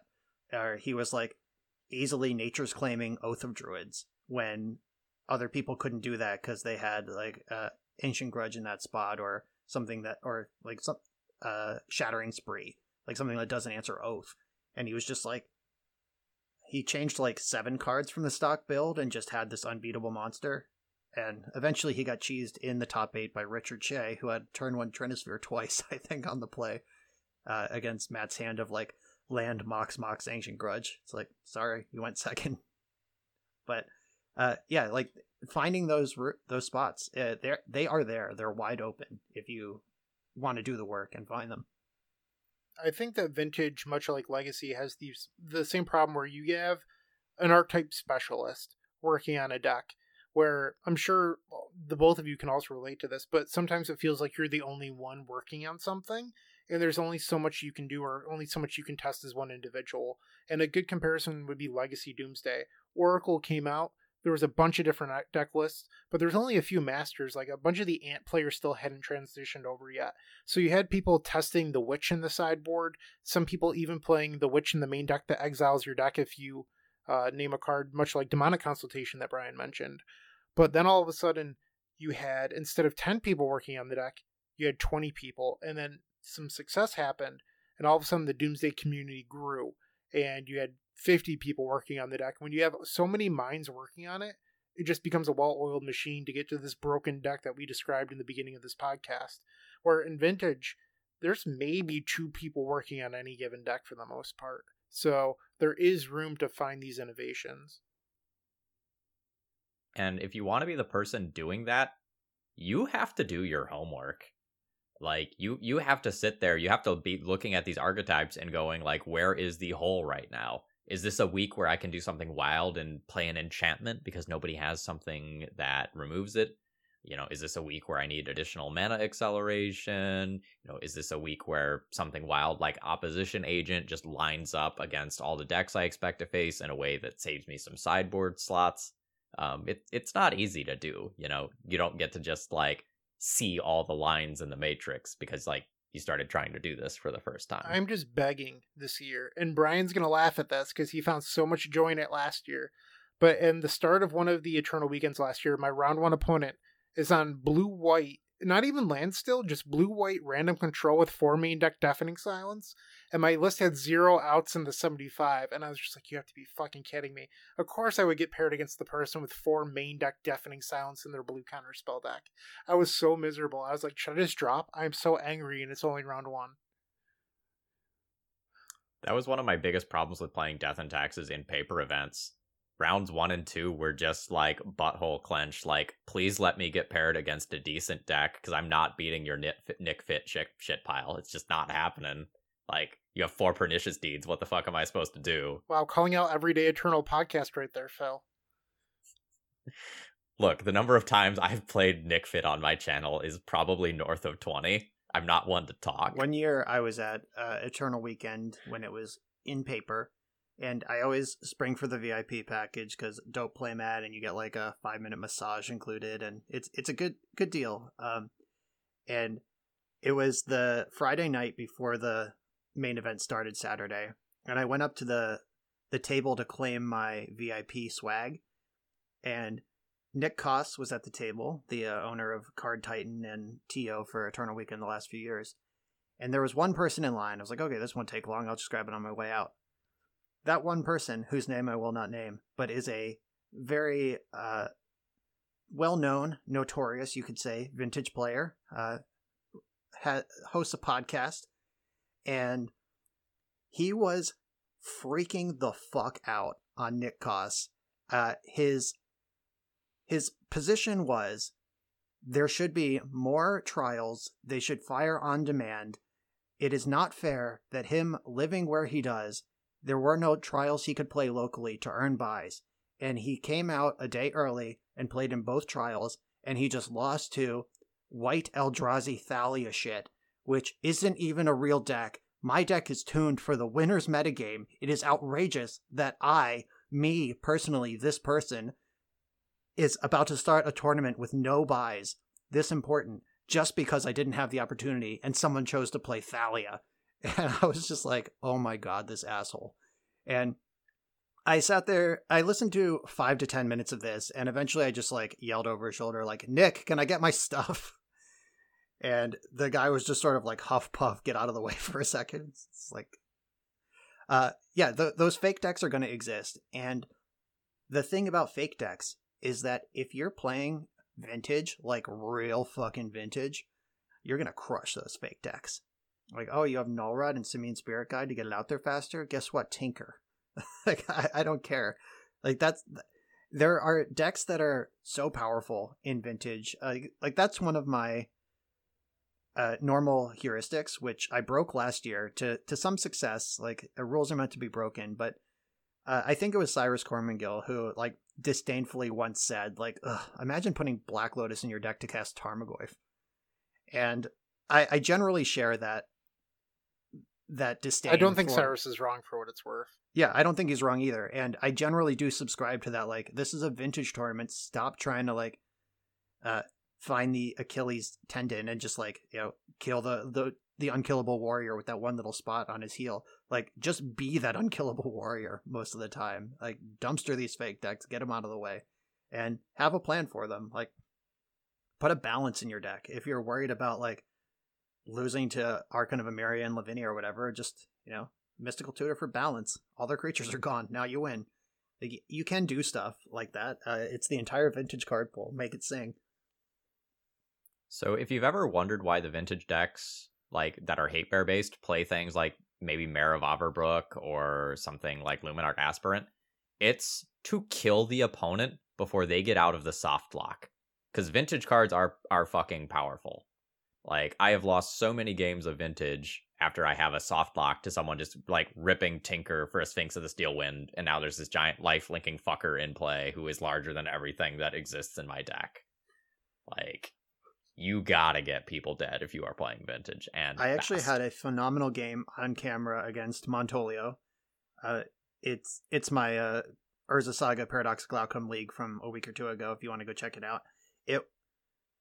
He was on 8 cast, and I had won game 1, and like game 2 was winding down. I had like an early I did something that locked him out. It couldn't have been Null Rod because that wouldn't have been in my deck, but like I did something to just, he was not playing the game, and maybe it was opposition age. I don't know. Like, go watch the video. I feel stupid now because I don't know, but he was not playing the game, and I had like lethal on board. I had Force of Will in hand. I was just like, LOL. This, whatever is about to happen, I think we're good. There's not really many draws that could get him out of this. And he ripped Tolarian Academy, which is, as you may have heard, a powerful card. And the 7 cards that he had amassed in hand when he wasn't playing the game on the subsequent turns were suddenly on the stack, all of them. And I easily lost that game. And I was like, oh yes. Like, even when it was happening, I was like, this sucks, but it's so sweet. Like vintage cards, you got to get your opponent dead once you have a little squeeze, because the squeeze is not going to hold forever. I'd also like to share this story as a gentle reminder that the vintage community is pretty small. So if you're testing for Eternal Weekend, there's a chance that the 60 people that are active in the Vintage League all know one another. So if you're going to be a giant dick and rage on people, people are going to find out. I don't play Vintage very often, and I'm not going to say their actual name, but instead I will use something similar to their name, which is Pox Pox Pox.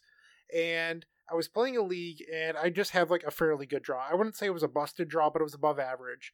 And in chat, they just start monologuing, and I'm aware that this person plays a decent amount of Vintage, and they just started monologuing about how my draw was the best possible thing I could have had and everything else. But at the same time, they were choosing to register Tarmogoyf into their deck. And for the most part, I don't like egging these people on because I feel like it makes me look bad. But at the end, they're just like, oh, of course you had Tinker, just the best card in your deck. And it was probably the 20th comment they had left, and I just said, yeah, I chose not to put Tarmogoyf in my deck. And they lost it even further than that. So, like, one, don't be a salt monster, but two, register what you chose to beat and lose to. So if you're on, maybe one of the bizarre decks that doesn't have all the free forces in it, maybe you're on Hogak Vine, you have to come to terms with the fact that you're not going to beat the best draws out of PO or DPS or something else. Like, you're not going to beat their upper tier draws, but you might stomp their average to lower tier draws, and you just kind of have to, move on with your life. You also just, can't get mad about losing games in Vintage. You just get vintaged sometimes. Both people have incredibly broken decks. There are going to be games that are decided literally on turn one. Right. Like, when I played my Green-White Hate Bears League, I played a turn one Thalia Heretic Cathar, I think it was. And my opponent just snap conceded to it because it was worth, 3 time walks to them. That shit happens sometimes. And Thalia Heretic Cathar is not a powerful fucking Magic card, right? It's really not. Okay? We're all there? Yeah. So, when you start doing anything above that...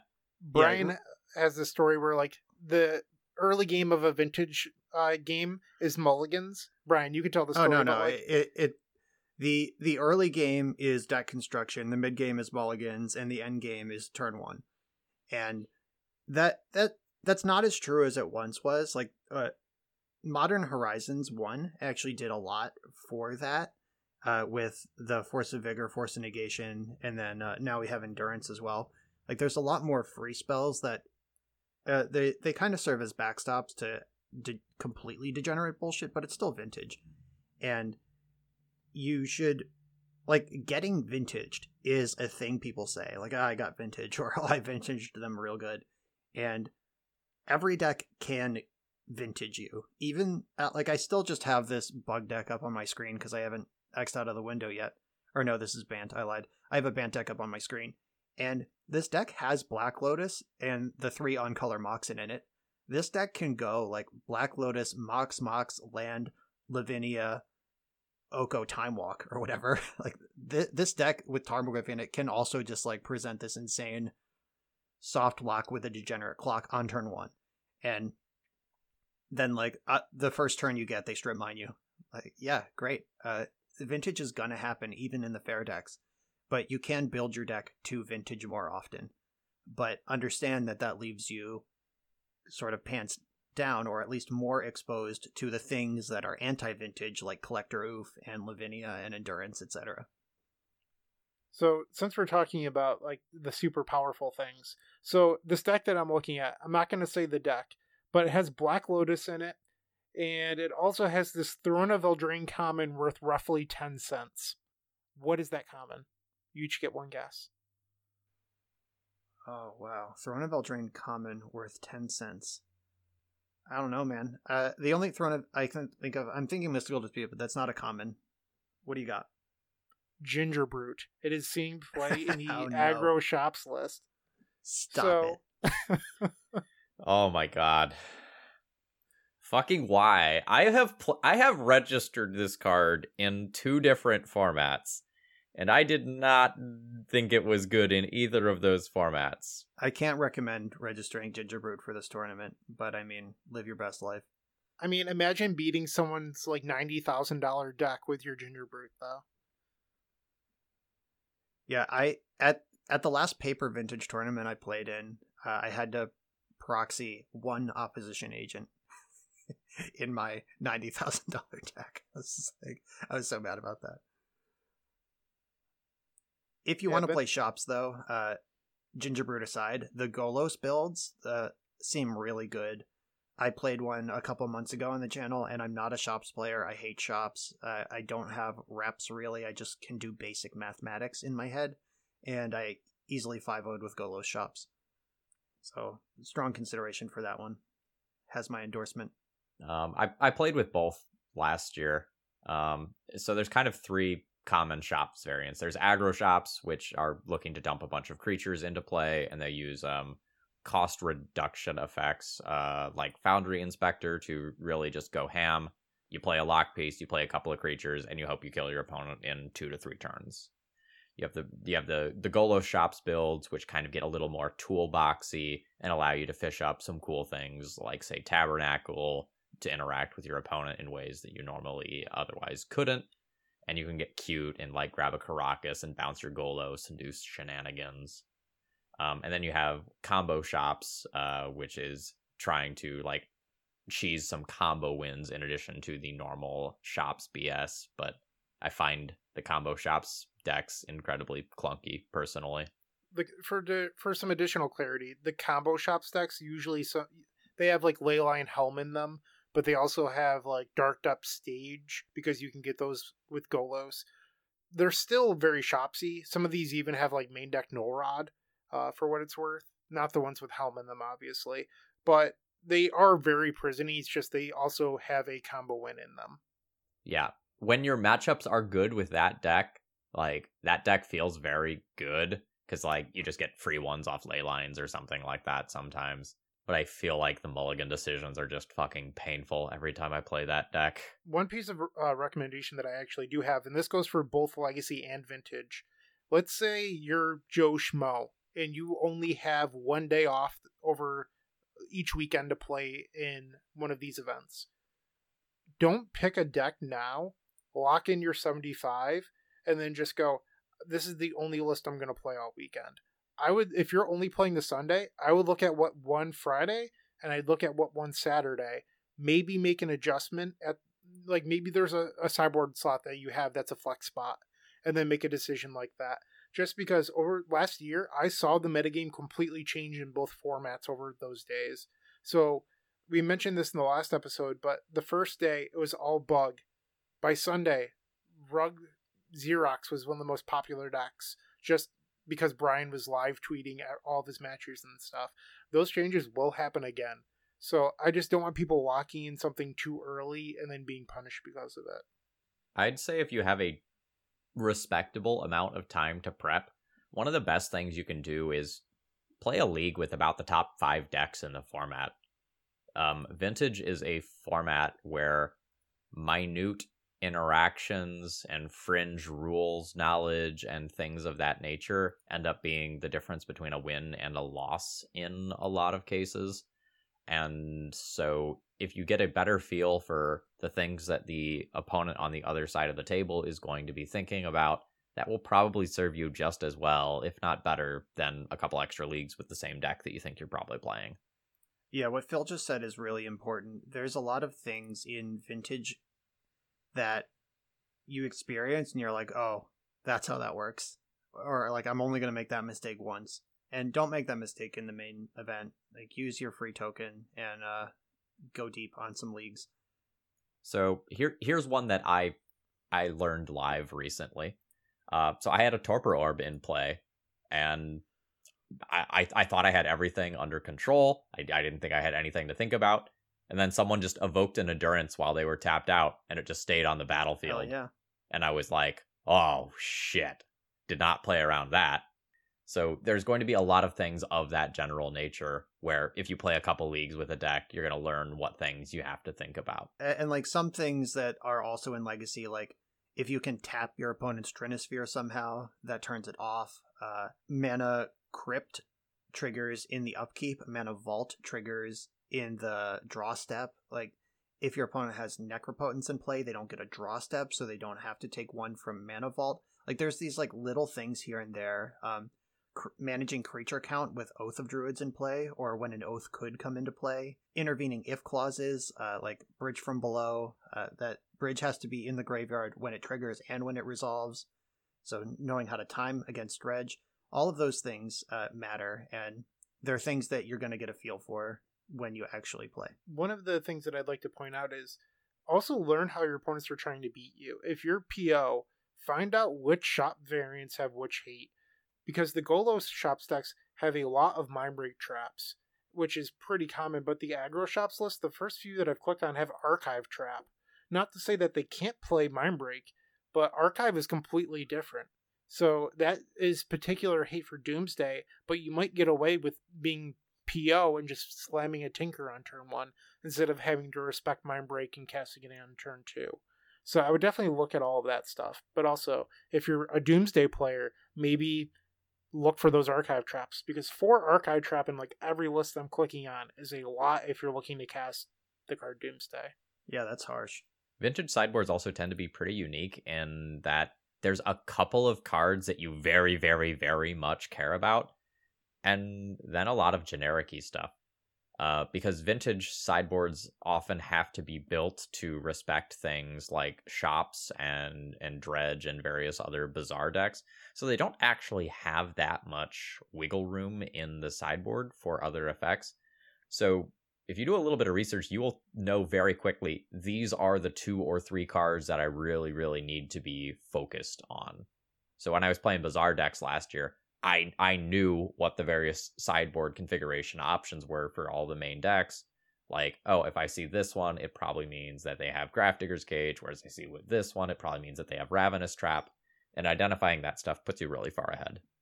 Now that it's been a few minutes since Brian's story about someone freaking out about a White Eldrazi in Vintage, I'll admit, half of that story could have sounded like me. Just being like, this mouth breather decided to register Thalia in Vintage? They just went and ruined my day? That sounds like something I joke about with my friends. I would never actually scream at somebody in public over a card choice my opponent decided to make, but I would be pretty defeated after losing round 1 to White Eldrazi. My inner rage would be boiling, but I'd be like, you deserve it, Bryant. You should have played better. You're better than this. I will agree that that would annoy me. Like, if I did get cheesed by some hate bear deck with my sick vintage deck, and I would think about it a lot, I would not approach the tournament organizer and complain. Like, there's a line there. Like, it is okay to be frustrated. It is not okay to be a psycho. I actually have another story since we're on it. Another vintage world champion who I will not name. That's the third person I've not named in this episode. I need to sack up and just start naming names. But I think we all know who the last one was about. A vintage world champion, former vintage world champion. One of the years that I top 8'd with PO, I was, it was like round 6 out of 8 or something, and this person just got eliminated with their Tarmogoyf deck by PO, and spent the next 20 minutes just haranguing the head judge about, it's outrageous that it's allowed that someone, like, I took 4 minutes worth of game actions that entire match, and my opponent just got to pick up their stuff and put it back down and pick up their stuff and put it back down. It's ridiculous. It should all be banned. And the judge was like, your opponent was playing at a reasonable pace. They just had a lot of game actions to make. And he's like, yeah, but that's ridiculous that it's even allowed. It's like, all right, homie. You chose to register Tarmogoyf, and here we are. I will wave to you from the top 8 with my PO deck while I'm taking all these game actions. And, like, there is a place, there is a healthy way to be frustrated. And the head judge or tournament organizer is not your therapist. So find a healthy place to put that and understand that we're playing a game and it's vintage. It is very cost efficient, though. Like, you don't have to pay them if you're just causing a scene. Did you think of that, Brian? Right. Yeah. I did not. Like, I mean, what's the ideal situation there? Like, you're like yelling at the head judge for 20 minutes about a series of legal game actions your opponent took in a reasonable time frame, What are you looking for out of that? Like, just, you know what, you're right. I'm going to use my head judgely powers to write to Wizards of the Coast. And, like, that's not a thing. I don't know. Or, like, Nick Koss. What's Nick Koss going to do for that other person? Or it's just like, yeah, sure. I will reach out personally to all the stores next year in your area to make sure they run plenty of Eternal Weekend trials for you to get your 2 buys or whatever. Shut up. If you do need a therapist, BetterHelp, $20 for your first session. So, I mean, that's cheaper than your entry. If you really need to rage on someone, you could talk to a therapist for $20. I'm just throwing that out there. They would like to hear about your Tarmogoyfs. I have not been shy over the last year. I have started therapy last October, so like 13 months ago now. It's great. I walk around with less stress. I don't rage. I was never much of a rager, but like I had my moments, and I think we all do. And I'm just in a better place, and I strongly recommend it. Yeah, there's nothing wrong with therapy. Brian, serious question you don't have to answer, but how often have you mentioned Tarmogoyf in your therapy sessions? Close to 0, because I've chosen not to register that card. I am controlling what I'm... There are things you can control and things you can't control, and I've chosen to control my frustration levels by simply not registering Tarmogoyf in a format with Black Lotus. Phil, I feel like this is something that perhaps you could learn from this conversation. All right, do we have any vintage content we want to talk about left? We haven't mentioned... we've said, like, bizarre decks haven't really here talked and there, yeah. but we haven't gone into, like, Hogak versus Hollowvine versus Dredge. Who has thoughts about that? Because I don't. I hate all those decks, and I'm going to play a ton of hate. But, Phil, you tend to like that sort of shit. Wizard 2002 last year won one of the Eternal Weekends after everyone going into the event was like, those decks are unplayable, those decks are unplayable. Bizarre Master shockingly won the event. Yep, Mark Hornung. Get it. So I really enjoyed playing Hogak last year. I feasted while playing with that deck. I had like an 80% win rate going into the weekend. It was absolutely absurd. I feel like things have changed a little bit in a year. The printing of more powerful things that enable Graveyard Hate is part of that. So Urza Saga is a tutor for Graveyard Hate, and Endurance is a free pitch Graveyard Hate spell that you can't necessarily see coming. I'm a little bit less enthused to be on Graveyard decks accordingly, but it would still be one of the things that I would absolutely like test heavily if I was like super seriously invested in Vintage Eternal Weekend.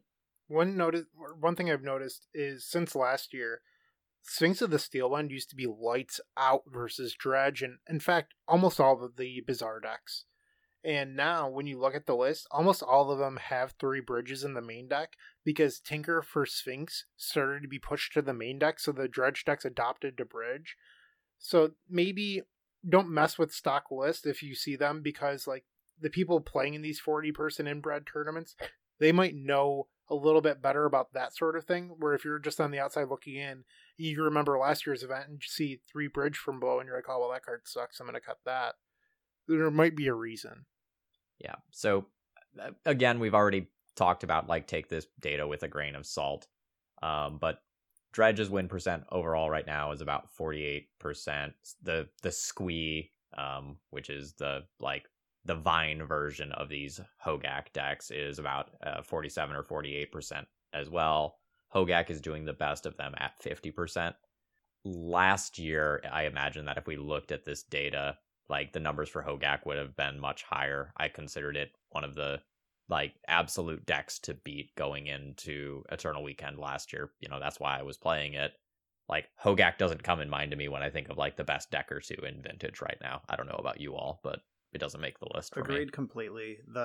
My called shot of Rug Xerox being the deck last year was largely because it had a really positive Bizarre matchup. Like 4 Leyline, 2 Tabernacle. It were in the deck, and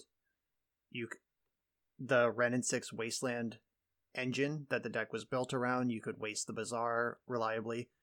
Jeskai Xerox, which was the main Xerox deck at the time, had 1 Strip Mine in the 75 for land removal, where Rug was built on Strip Mine, 3 Wasteland, Ren and 6. And that's just, if you can clip the Bazaar, then you can beat the creatures. But if you can't clip the Bazaar, they're just going to keep coming. And that was just a fundamental decision that I don't think you have to put a whole lot of respect into this year. There is a tech card that Jarvis, you introduced me to midway through my heater last year, which was Yixla Jailer. He was saying, Bryant, if you look at how every single Bazaar deck is configured, none of them run answers to Jailer. And at the time, that was true. But since then, Modern Horizons 2 was printed, and Fury was released. Only one of the Bazaar decks gets to run Fury, and that's Hollowvine, which gives it an interesting edge because it's much better against the creature strategies, and it actually has a really good answer to Yixla Jailer. That said, most people don't play Jailer whatsoever. In some dredge lists, you'll find like a 1 or 2 of Contagion if they're trying to beat it. It also hits like, I guess it doesn't hit Lavinia, that's not true. But they have outs, and you get some points if you're playing a deck where they wouldn't expect you to board Jailer.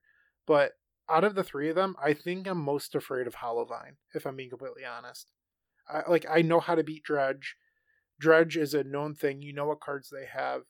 Hollowvine is similar, but they have bare minimum 11 pitch counter spells. They have Fury for your hate. They have Force of Vigor. They also get to play Endurance. It gets to play all of the best cards because they just don't have to play those Dredge slots almost.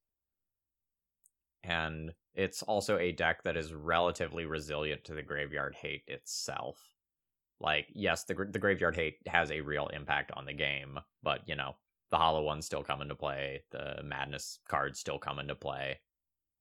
You can have your hate piece in play and still just lose to a couple of shitters. Basking Rule beats. And if you're a fan of the Madness deck in Legacy, you should definitely look at that deck. I'm looking at a list right now, and it has Snap back in it. I don't think I've thought about that card since 2012. Wow. What does that card do, just for some of our audio listeners? It is a 1 and a blue instant. Instead of paying this card's converted mana cost, you can pitch a blue card from your hand, return target creature to its owner's hand. That's from Time Spiral, right? Correct. Yeah, so kind of what we're seeing here is like those niche overlapping interactions, right? Where like the person who knows what they're trying to beat can find the right card. So Bryant is talking about like, hey, maybe Yixla Jailer is in a spot where it'll be really good because people can't answer it. And similarly, these Hollowvine players are like, hey, I know what I need to answer. I need this fringe card that can do this. So for example, in the Legacy version, I've played Flaring Pain a handful of times because that's something that allows me to push through those last couple of points of damage through some bullshit from something like lands that otherwise would just totally hose me. Another layer to knowing what you're playing around is if you have, like for example, if you have Leyline of the Void in your sideboard and you board them in and there's 2 in your opening hand, knowing whether you should put in 1 or both is a big deal.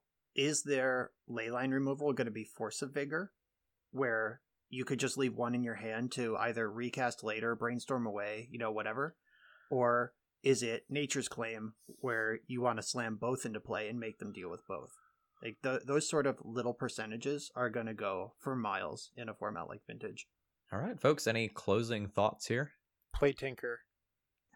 I am also on the play Tinker or aggressively hate Tinker versions. I will say for my listeners, this tournament's very important to me, and I normally would try to keep it tight to the vest. I'm going to be looking at Blue Tinker first, and those Bant Archon decks second, depending on which side of the bed I roll out of on which days. I think just playing the best deck or the deck that's best at beating the best deck are where I want to be. If I play in this event, I'm probably playing Bant Archon. I can't wait to dress down, you fools, and then just pick up and put down, pick up and put down. I can't wait to Force of Vigor your dress down mid combo and turn my Archon back on, you idiot. Damn. Busted. Ooh, I like that. Let him commit and then clip it. Yeah, sick stuff. I'm excited. I'm super, super, super excited. Medium minus on Legacy. I know we're trying to wrap down here, but I will just say this week recording Legacy videos has been miserable because everyone's in Eternal Weekend tryhard mode, and I'm averaging 3 Is It Delver opponents per league, when normally it's like 0 to 1, because leagues are more for playing around, and then the Sunday challenges are when people are trying hard. Try hard mode in the leagues sucks for content brews, but Vintage I'm very excited about and can't wait to get into that. Boy, Modern's great right now. I'm recording so much Modern for no reason whatsoever. Yeah, what a coincidence that Modern is good. I don't know. Yeah, I'm jealous. My queue is full of legacy decks, but we'll power through and get to this Vintage weekend. Can't wait. Brian, imagine a world where Wizards had the stones to make a change to a format before an event to create excitement around it. What would that be like? Maybe someday we'll find out. But for this weekend... Oh yeah. But for this weekend, it is what it is. Enjoy your Is It mirrors in Legacy, quote unquote enjoy, and actually unironically enjoy your Vintage matches the week after. And we'll check in after Eternal Weekend is over.